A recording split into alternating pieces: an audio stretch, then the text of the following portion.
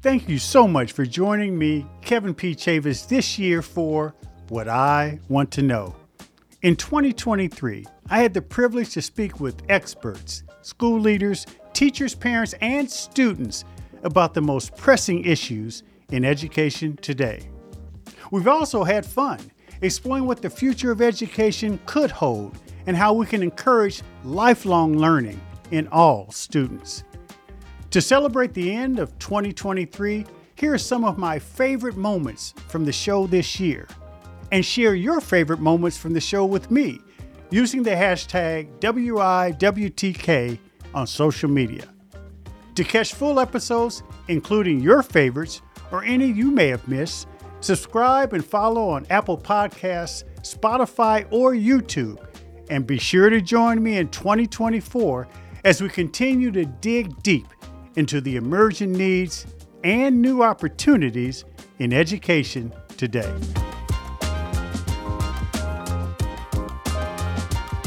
This notion of sitting in rows for 45 minutes and then the bell rings and you move to the next class, that's going to be an archaic way for learning. And it's actually not the most natural way for us to learn anyway. No. And it is diametrically opposed to the way the world of work actually happens. People in business is designed to solve problems. So you've got to work cooperatively, and you've got to bring a skill set to bear on solving those problems. That's the way our schools are going to have to be as well. It's going to require dramatic change of our schools. That's why you need visionary leaders to help people understand it. Otherwise, we'll just continue to lead our districts like we've led them for 100 years. Yeah. But I share with parents, you gotta muscle up. You gotta go in there and you've got to say, I'm your partner. I want to partner with you. And here are my expectations. You put them on the line. Schools have expectations. They want your child to come clean, ready, prepared, for the day. What are your expectations for them? So you need to have your expectations and you need to know what you're looking for. And it starts with why. The public education system is the largest entitlement program in the country. To use, the term like, it's a sacred cow in our country. It's something that you don't touch. And it's hard to shift paradigms into, we don't have to do away with something, entirely, completely. We don't even have to necessarily completely change what it is, but we need to be able to make room for what else can be. I think that's the most important thing, is to kind of get a sense of your child and what it is that you value, kind of what you're expecting out of school. I think different parents have different experiences that way. If you can visit the school, talk to other parents who are there, read the reviews that we have. They're a vibrant set of experiences from other parents. I think those are important things.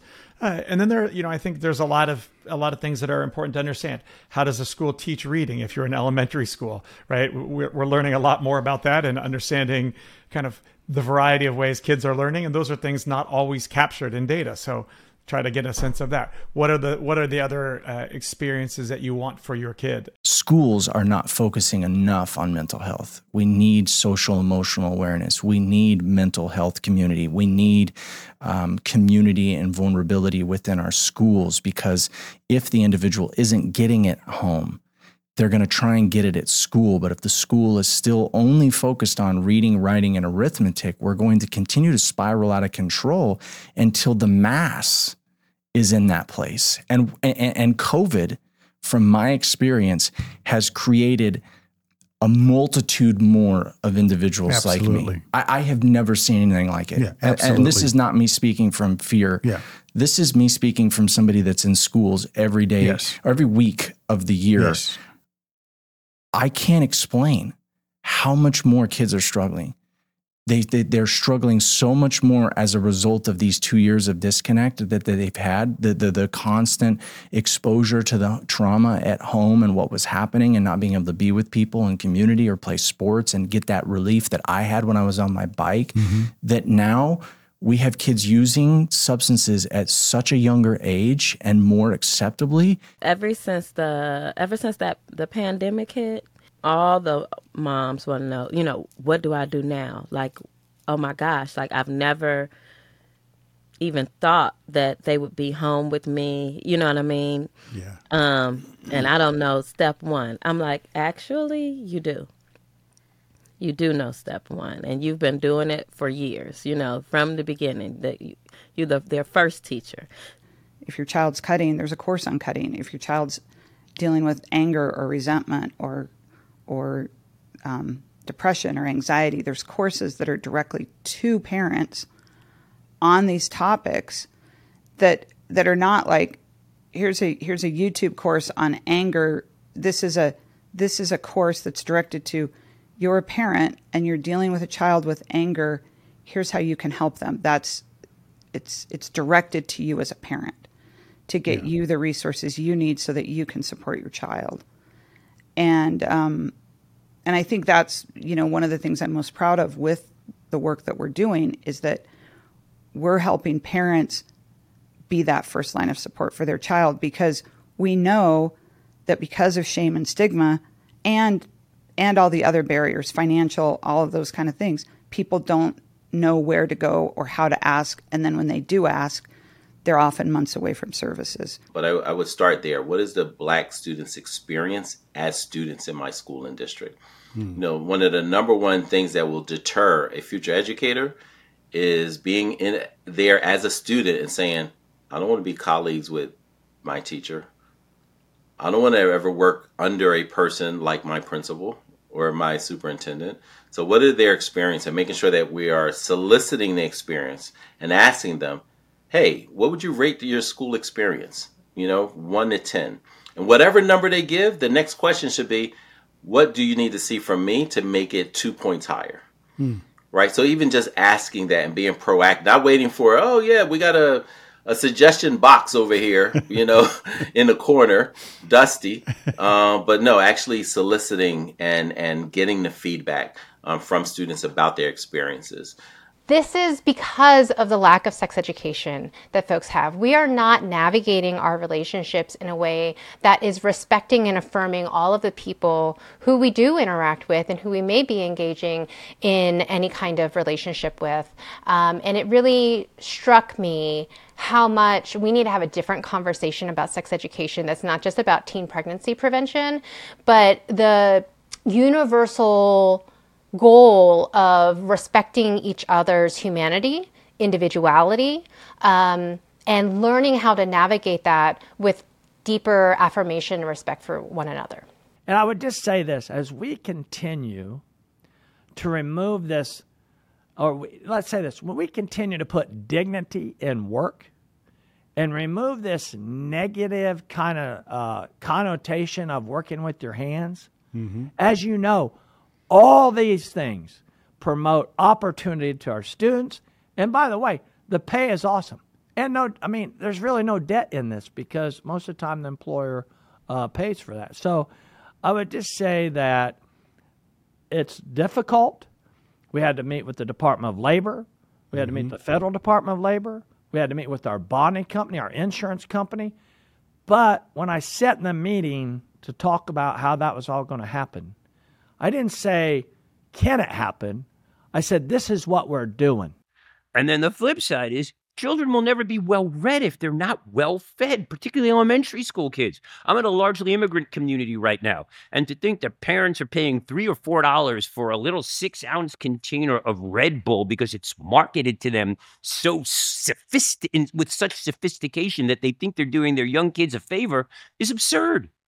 So reestablishing the connection with healthy food and healthy nutrition. You can't perform in school if you're poorly nourished or malnourished or hopped up on sugar. So for me, integrating food into school is perhaps the most humane, just, and planet-forward solution that we can come up with. And here in the South Bronx, I'm growing the next generation of plant-forward students and environmental and social justice advocates.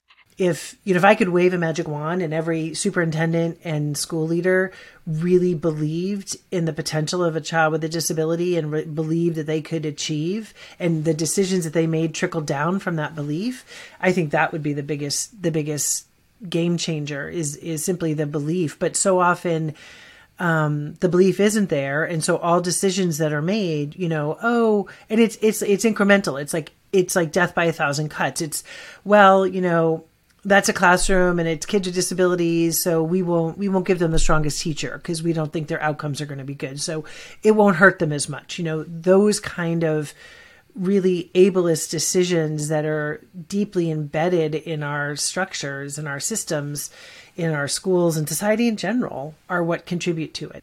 And I think poetry can help us reclaim that sense of not just our humanity, but our sense of community. So to actually all be experiencing something together, the same breath work, the same tonality, the same sort of energy shift that poems allow for, that can be a really impactful experience for not just students, but for faculty as well. And so I do see our country fraying at the edges, having our democracy fraying at the edges. And it sort of goes back to what we talked about earlier, that the only way I know how to knit our democracy back together and strengthen it is by providing a high quality education to every child and doing that in full partnership, full transparency with parents. We all need each other. If we learned nothing else from COVID, we learned how interdependent we are. None of us are safe. None of us are healthy. None of us are living our best lives unless we all have those opportunities. So it's a massive challenge, but I think an extraordinary opportunity that I hope we have the courage and the wisdom to seize going forward. Thanks for listening to What I Want to Know. Be sure to follow and subscribe to the show on Apple Podcasts, Spotify, or your favorite podcast app so you can explore other episodes and dive into our discussions on the future of education. And write a review of the show. I also encourage you to join the conversation and let me know what you want to know using hashtag WIWTK on social media. That's hashtag WIWTK.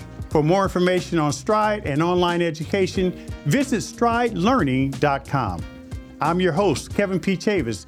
Thank you for joining What I Want to Know.